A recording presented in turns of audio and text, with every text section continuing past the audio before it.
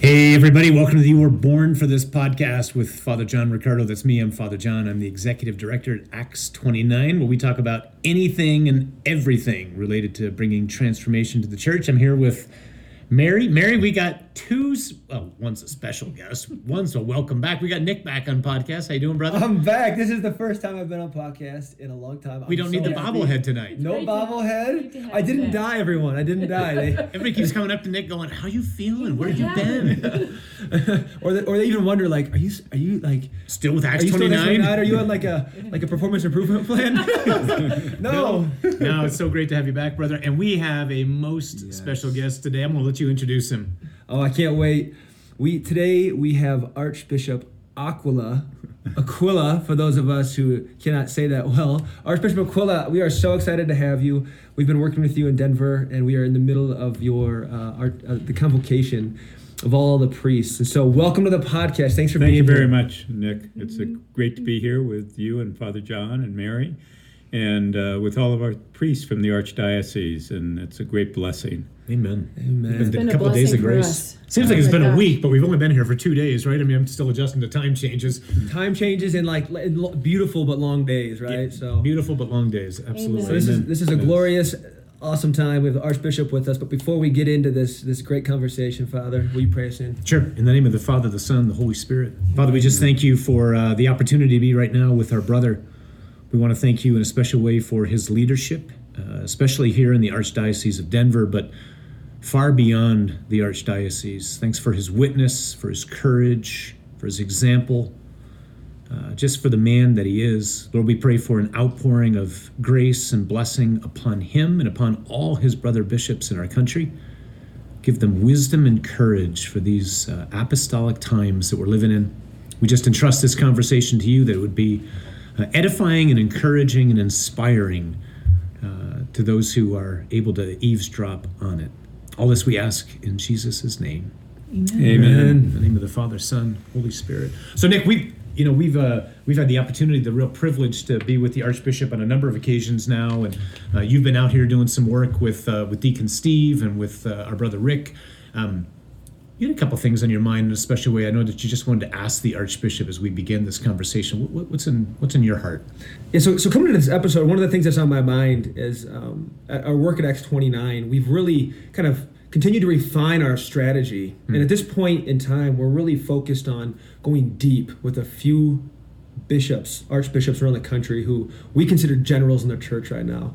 Guys who really want, as we say, God's world back, more than us. And they want it more than we do. And that's a big thing that's dear to our heart.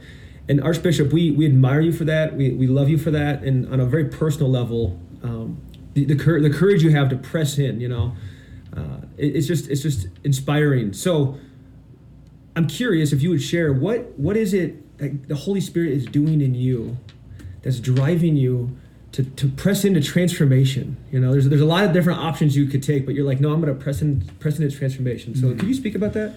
Sure. For myself, one of the real beliefs and main belief for me is the power of Jesus Christ and the power of the gospel.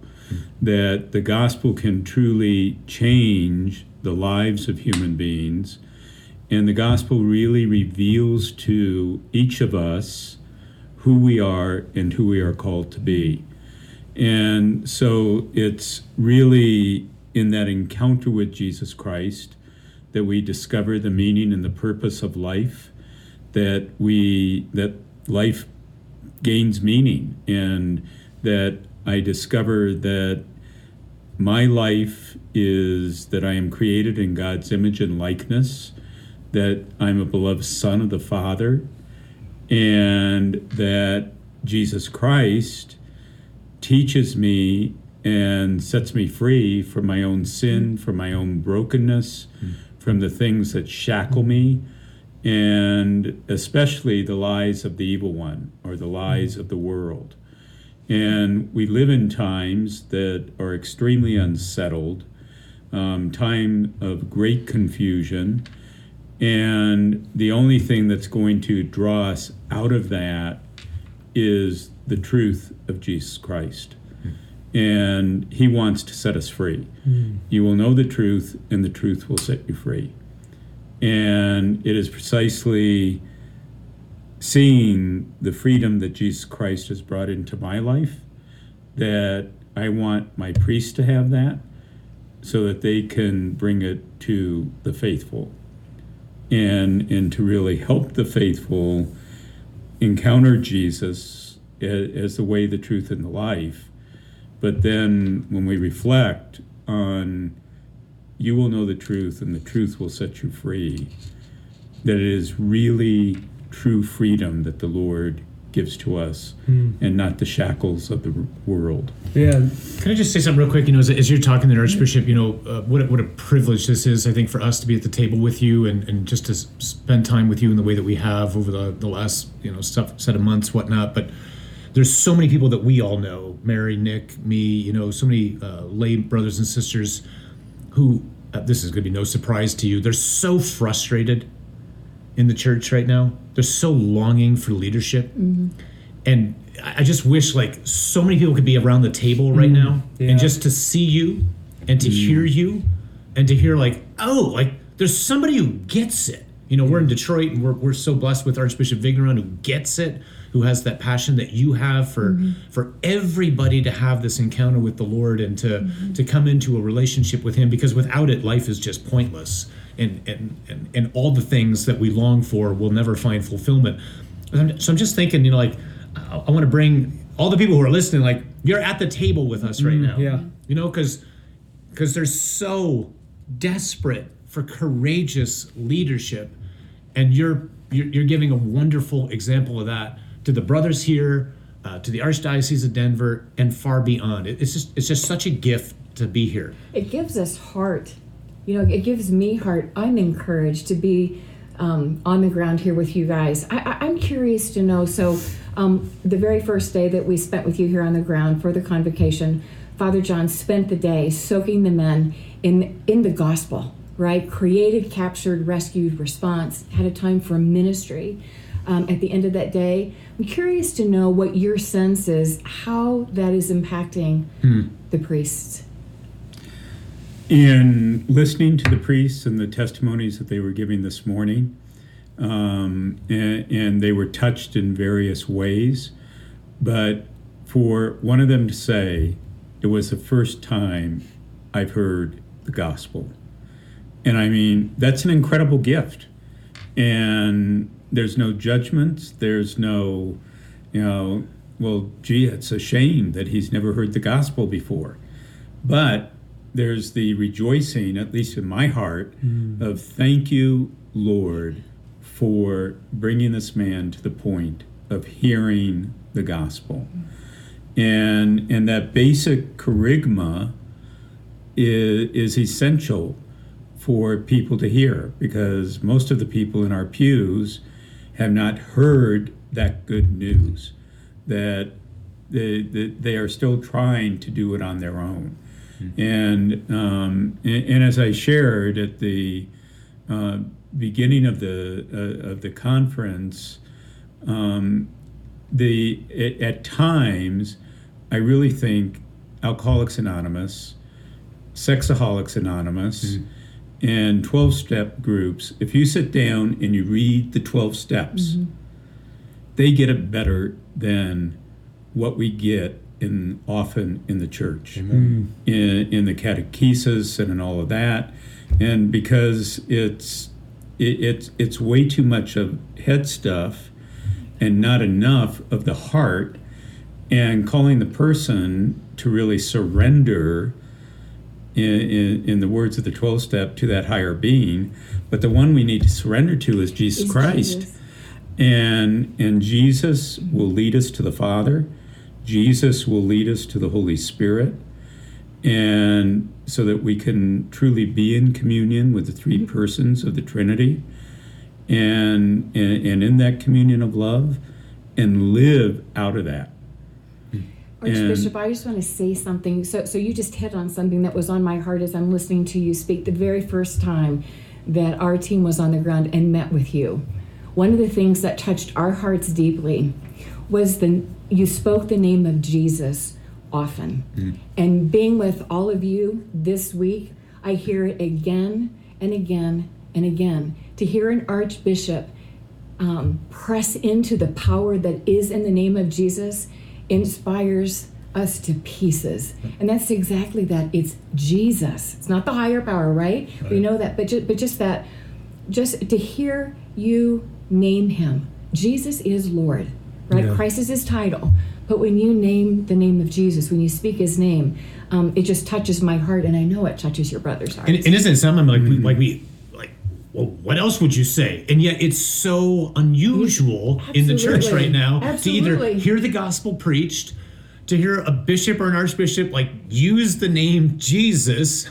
I mean, this is such a time in the church to kind of go back to basics, just to return to the essentials. And again, I think, Well, it's like when you go to the Acts of the Apostles or to Paul, and you read their sermons or when they're preaching, and I mean, it's the charisma. that's right. And people listened, and their hearts were burning, or they became Christian and said, we need Jesus Christ. And if we do not, the struggle within the church in the last 150 years is the lack of encounter with Jesus. And I remember in reading the lives of the saints, there was one point several years ago where I'm going, every one of these saints has a personal relationship with Jesus Christ, and they are able to articulate where their conversion happened, whether it's Ignatius or John of the Cross, Teresa of Avila, Therese of Lisieux, Faustina. They all point to their conversion, where they encounter the love of Jesus Christ, and everything changes. And he's the only one who can set us free. I mean, I can be loved by many different people, but they do not have the power to set me free. No one else has got a remedy for death. No. I need somebody No who's one been has- there and come back. Yeah. Right? Right. That's And what- he's been there and he came back, and it means I don't have to be afraid of it. And this is what this is what Jesus tells us through Paul, right? The gospel is the power of salvation for men. It's the power. It's the gospel. It's this charisma. That's what we're talking about. So this is interesting. So we're in the middle of a convocation. We're talking about the power of the gospel. We're watching your sons, our priests' lives get changed again, right? Their transformation go deeper.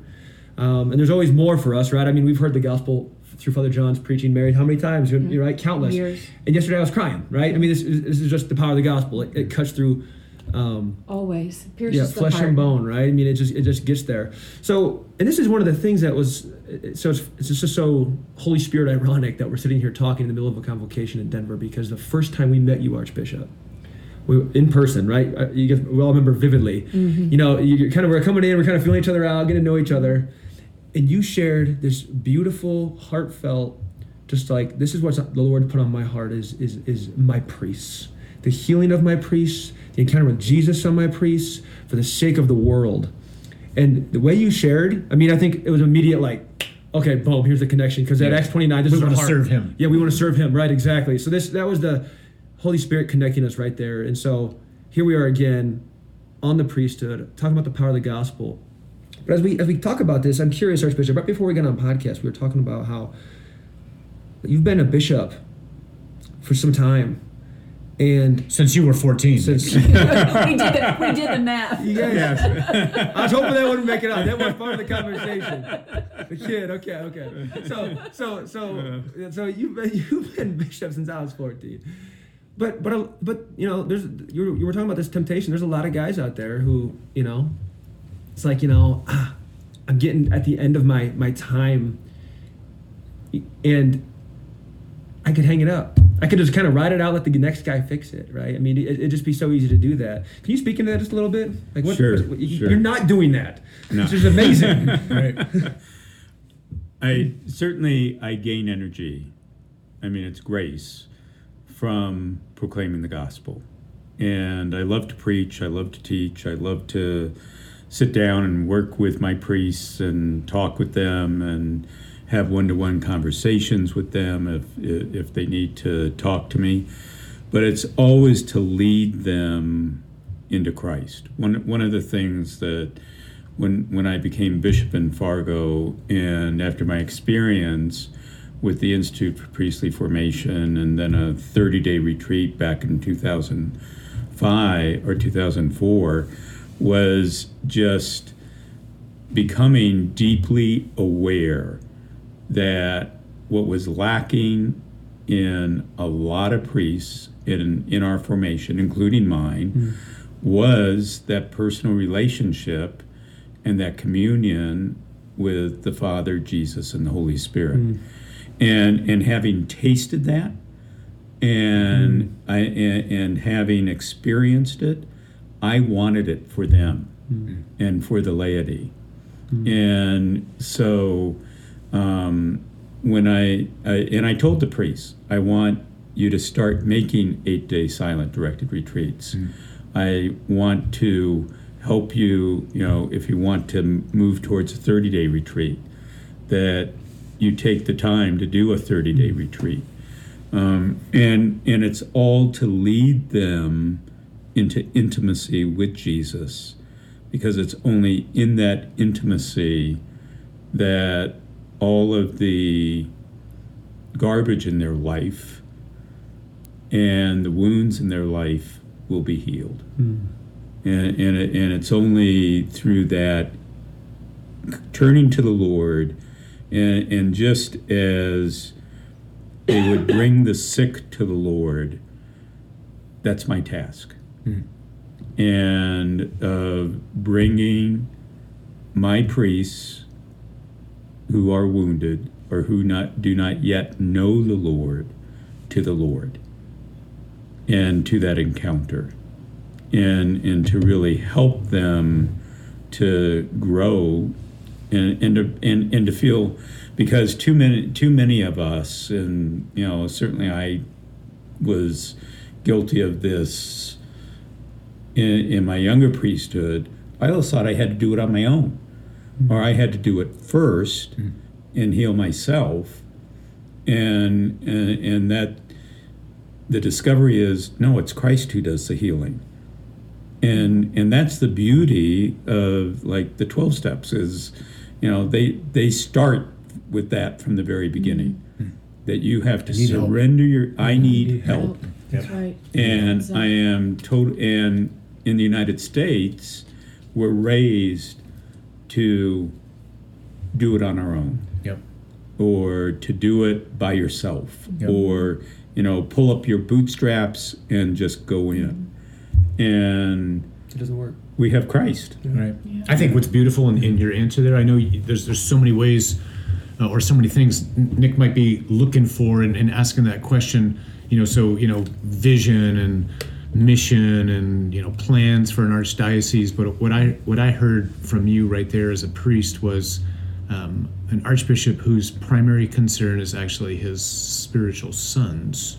Because if I can pour into them, well, then I'm going to impact the whole archdiocese, because those are the ones who are doing the on-the-ground work with the people in the diocese, right? And everybody's longing, for spiritual fatherhood, and it's such an urgent need. So I'm just really, on behalf of all the priests, both here in the archdiocese, but all my brothers as well, I'm grateful for the way you answered that question, because that's the top of the list. It's one of the things anyway. At the top of your list is I got to care for the brothers who I work with, and for my spiritual sons who are entrusted with the work of pastoral ministry. And please God, he will continue to put that burden on countless bishops' hearts, so that all this thing multiplies, right? I mean, that's spiritual multiplication. You pour into them, and then they pour into those that they're fathering spiritually, and then they pour into those that they're discipling and evangelizing, and that's how this works, right?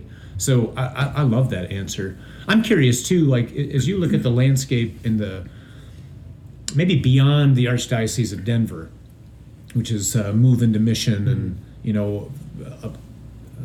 for which you're calling upon the Holy Spirit in such a powerful way to just bring transformation and renewal and conversion and whatnot. when you look at what's going on in the country as a whole, and I don't mean to put you on the spot, that's not what I'm trying to do, but what's your prayer for the church in the U.S.? I mean, these are sobering times, right? I mean, who knows what's going to happen? Maybe we get a Marian apparition tomorrow and everything changes. Like it happened in Guadalupe, so could happen here. But I'm not banking. I'm not banking on it. It'd be great if you want to come. If you want to come, Blessed Mother, that'd be awesome. But presuming that doesn't happen, it looks like it's going to get kind of challenging here. Right. It's getting more and more Now, hostile. one time I shared with a friend that I would love to be alive at the second coming of Christ. I said, I just really want to be alive. And he looked at me and he said, are you insane? How could you want that? And I said, nah. I said, do you know how great it will be when Christ comes and appears Amen. and manifests himself?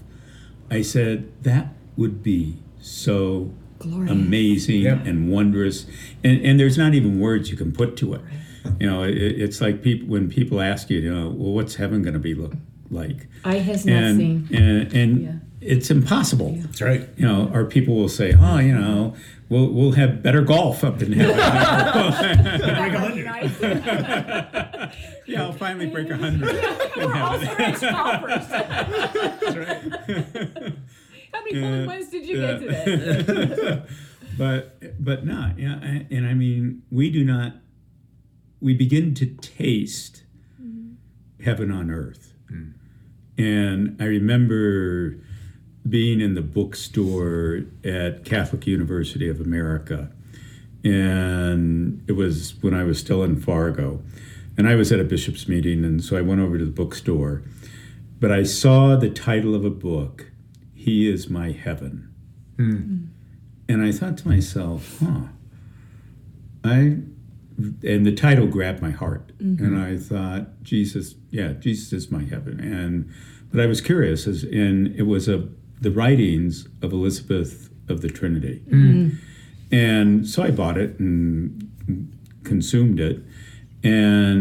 But there is a letter in there that she wrote to her mother superior, and at that time, as she was dying, and as Elizabeth of the Trinity was dying, and she said, God has put it on my heart to let you know that you are loved. And we have such a hard time believing and receiving the unconditional love of the Father and of Jesus and the Holy Spirit. And of just, and so wanting that for our country, and that is one of my real prayers for our country, that, and especially for the church, that the church will come to see the power of Jesus Christ and not be absorbed in the world. Right. And because too many are absorbed in the world right now, and too many think the world is going to bring us happiness, and everything that the world brings is going to pass away.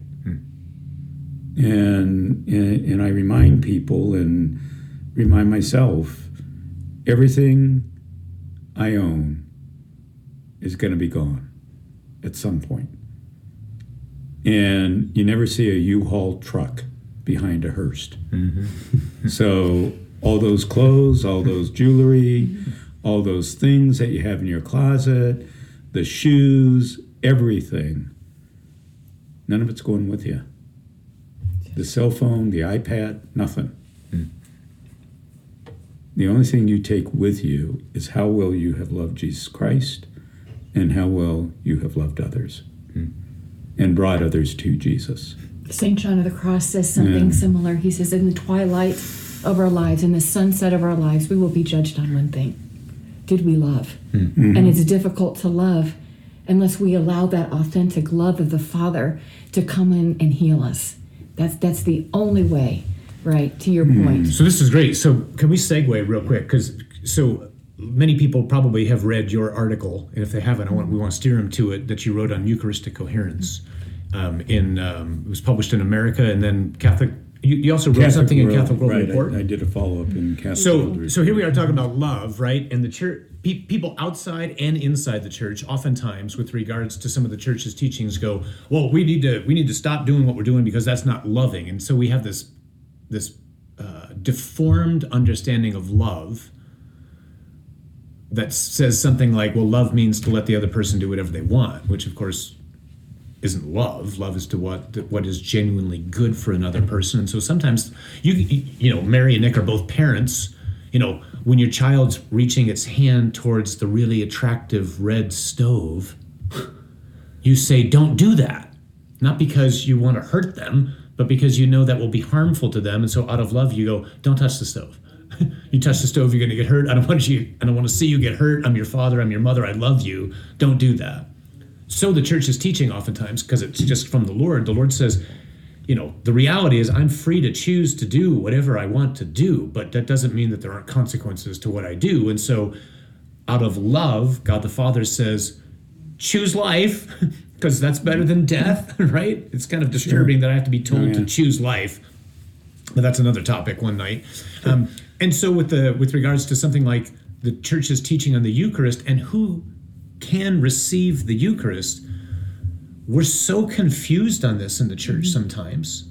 Although actually, here's the oddity. I don't think most lay people are confused. The lay people that we know, they're not confused. They're wondering why bishops seem to be so confused and speaking so strongly about, hey, like if I'm not in grace, and if I don't accept as true what the church teaches, then I shouldn't present myself. Like this is what we teach to everybody in RCIA. And yet so few seem to be teaching this in the way that you just did. Can you just help people understand real quickly what you were writing there, what you're trying to get through, and give to our folks a way to help them understand how they can have difficult conversations with people on this topic of reception of the Eucharist? Okay. First of all, the motivation, as you noted, is charity. It is love. And the example you give is of the child with the stove, the parent, and there's all sorts of guardrails that you put up so that you can stay in that relationship and receive the love that is there. And so with that, we're warning people, saying to them, first of all, really look at the Eucharist and what the Eucharist is. Do you truly know you are receiving the second person of the Trinity? You are truly receiving the Son of God. And that is who is coming to you. And opening your heart to that. And we wonder why people don't believe. Right. It's because we have really cheapened the Eucharist and said you can come and receive however you want to receive.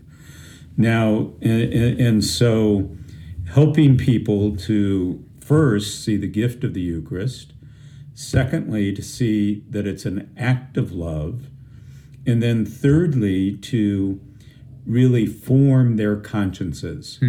There's too many people today who think of conscience not as the voice of God, but as I'm the one who decides what's right and wrong or what's good and evil. And it's not me, because we all know that we can't get a whole group of people to agree on what's right and wrong.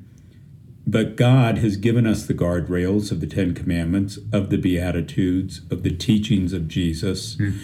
And so those are what am I living them? Am I truly obedient to what God has revealed? And so forming one's conscience is essential, because one's conscience can be erroneous. And when was the last time you ever heard a sermon or preached on erroneous conscience. Right. And people at times will look, what do you mean it can be erroneous? And if it's God's voice, well, is it? And you have to test the spirits, because God's voice could never tell you, well, let your child touch the stove, Right. and let your child get Just this time. Yeah. Yeah. It's okay. know, it's only at 375. It's only 375. or let your child run in front of the car. And what's happening is that people who are in a very public state of disagreement with the teachings of the church, and if they're in disagreement, then they shouldn't be receiving the Eucharist. And because they, by receiving the Eucharist, they are saying, I believe everything, Right. and I will live everything.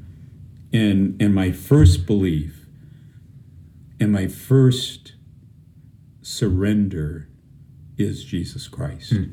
And he is who is true God and true man. And then the other big issue is universalism. And if everybody's going to heaven, No matter what. no matter what, then Yeah. we may as well all pack up and go home. Right. And because there's no need for the gospel. Right. And if God was truly, if God would said there is no hell, then why did he send Jesus Christ? Right. That's right. Jesus And- wasted his effort on the cross apparently for me. Yeah. I didn't need that. And I mean, and people don't connect all the dots, and it's one of the great problems of the church today. And in really proclaiming the gospel and helping people, because the Eucharist can transform our lives if we truly believe in the Eucharist. Or it can be eating and drinking condemnation, right? Oh, absolutely. It's, I mean, And- and you in your article, I'm so grateful you quoted Paul in 1 Corinthians 11, right? I mean, so examine yourself lest you eat and drink condemnation. So Paul goes on to say, right, that's why some of you are sick and some of you have died. Yeah. What? Why? Because I've approached the Eucharist, and I mean, like I think when we did an episode on this number of months ago, I mean, we all talked about how many times did we in our youth or whatnot receive the Eucharist unworthily without knowing what we were doing, right? And it's like, oh Lord, please don't ever let me do that again. Like I don't want to eat and drink condemnation. Right. I want the grace and the power to transform my mind, my heart, my will, that the Eucharist, that the Lord wants to give me when I receive it. But the condition of where I am when I receive it matters, right? Absolutely. And we've just kind of gone away from that. If people haven't read this, just can't encourage them enough. Just do a quick search, Archbishop Aquila. We'll put a link maybe to the episode notes so that people can find it if you haven't seen it yet. But it's so, I'm just so grateful you had the courage to write this. And that you wrote it in the way that you did, and that you framed it in the way that you did. It has nothing to do with politics. It has everything to do with the gospel and with love. That's exactly right. Right. And the thing is, the early fathers of the church wrote about it and spoke to that. Yeah. That you must be prepared to receive the Eucharist. Or do not approach. Or do not approach Right. and be reconciled. Right. And then approach. And thanks be to God for the beauty of confession, right? I mean, that's absolutely. It's supposed to be a challenge to us to go, oh, okay, something's out of whack in my life, and God's not condemning me. He's saying, no, I've given you the means to get that right. It's right over here. It's called the grace of reconciliation. Celebrate the sacrament, and then come to the Eucharist, right? So, Well, and it's one of the first gifts that he gave us after his resurrection. When he stands in the midst of the apostles, he gives them the gift of peace. And then he says, he breathes on them the Holy Spirit, and whose sins you forgive, they are forgiven. Whose sins you retain, they are retained. yeah, And that's the basis and foundation of confession. for confession. Right. I've always found that to be, And- God is such a realist. Here's the day Jesus rises from the dead, conquers the power of sin, right? yet knows. says to the apostles, guys, it's going to continue to be a struggle. So I've already conquered this, but not yet fully. right? It's not yet fully eliminated from your lives. So I'm giving you authority to be able to deal with this. I mean, like, God is a realist. It's so comforting to know that he doesn't have an expectation of me that's beyond what I can actually do. I love that. This is a fantastic conversation. One of the things that I'm thinking about as I listen to you, Archbishop, and you, Father John, is just the reality that, so Jesus is concealed under the form of bread. If we ever heard the gospel and experienced the power of God, it is highly unlikely I will ever believe that God would actually be bread. If I haven't heard the gospel. That's what I'm saying. Yeah. Right. So like you talk about, like, we're talking about all this stuff, all these connections, and the renewal of the church, renewal of priests and myself and one another. If I'm going to reverence the Eucharist, right? If I'm going to adhere to the teachings of the church and the teachings of Jesus, we have to hear the gospel again and again and again. I mean, I'm being inundated daily, and I try to censor myself, right? But I'm being inundated constantly with the attack from the world and the devil. And so to hear the gospel, to resurrender my intellect, my will, my emotions, my entire self, my life, just continues to empower me to continue to step deeper and remain in belief that, Jesus, that really is you. You've changed my life. I believe you're present in the Eucharist. And therefore I can reverence it. And something that many of us forget, and that many Catholics forget, and aren't maybe even aware of, is in John 6, where you have the teaching on the bread of life, and where Jesus really is clear and even pushes that clarity to say that my body is true food, my blood is true drink. There's disciples who leave. Right. And so the teaching around the Eucharist has always been divisive. Right. And Jesus turned to the 12 and asked them, "Are you two going to leave me?" Right. And that's a good question to reflect on for the disciple as you meditate on John 6. Jesus is speaking to you, Right. directly, asking you personally, Nick, or you, Mary, or you, Father John, or me as a bishop. Do you too want to leave me? Yeah. There are some hard sayings. And there are hard sayings. Yeah.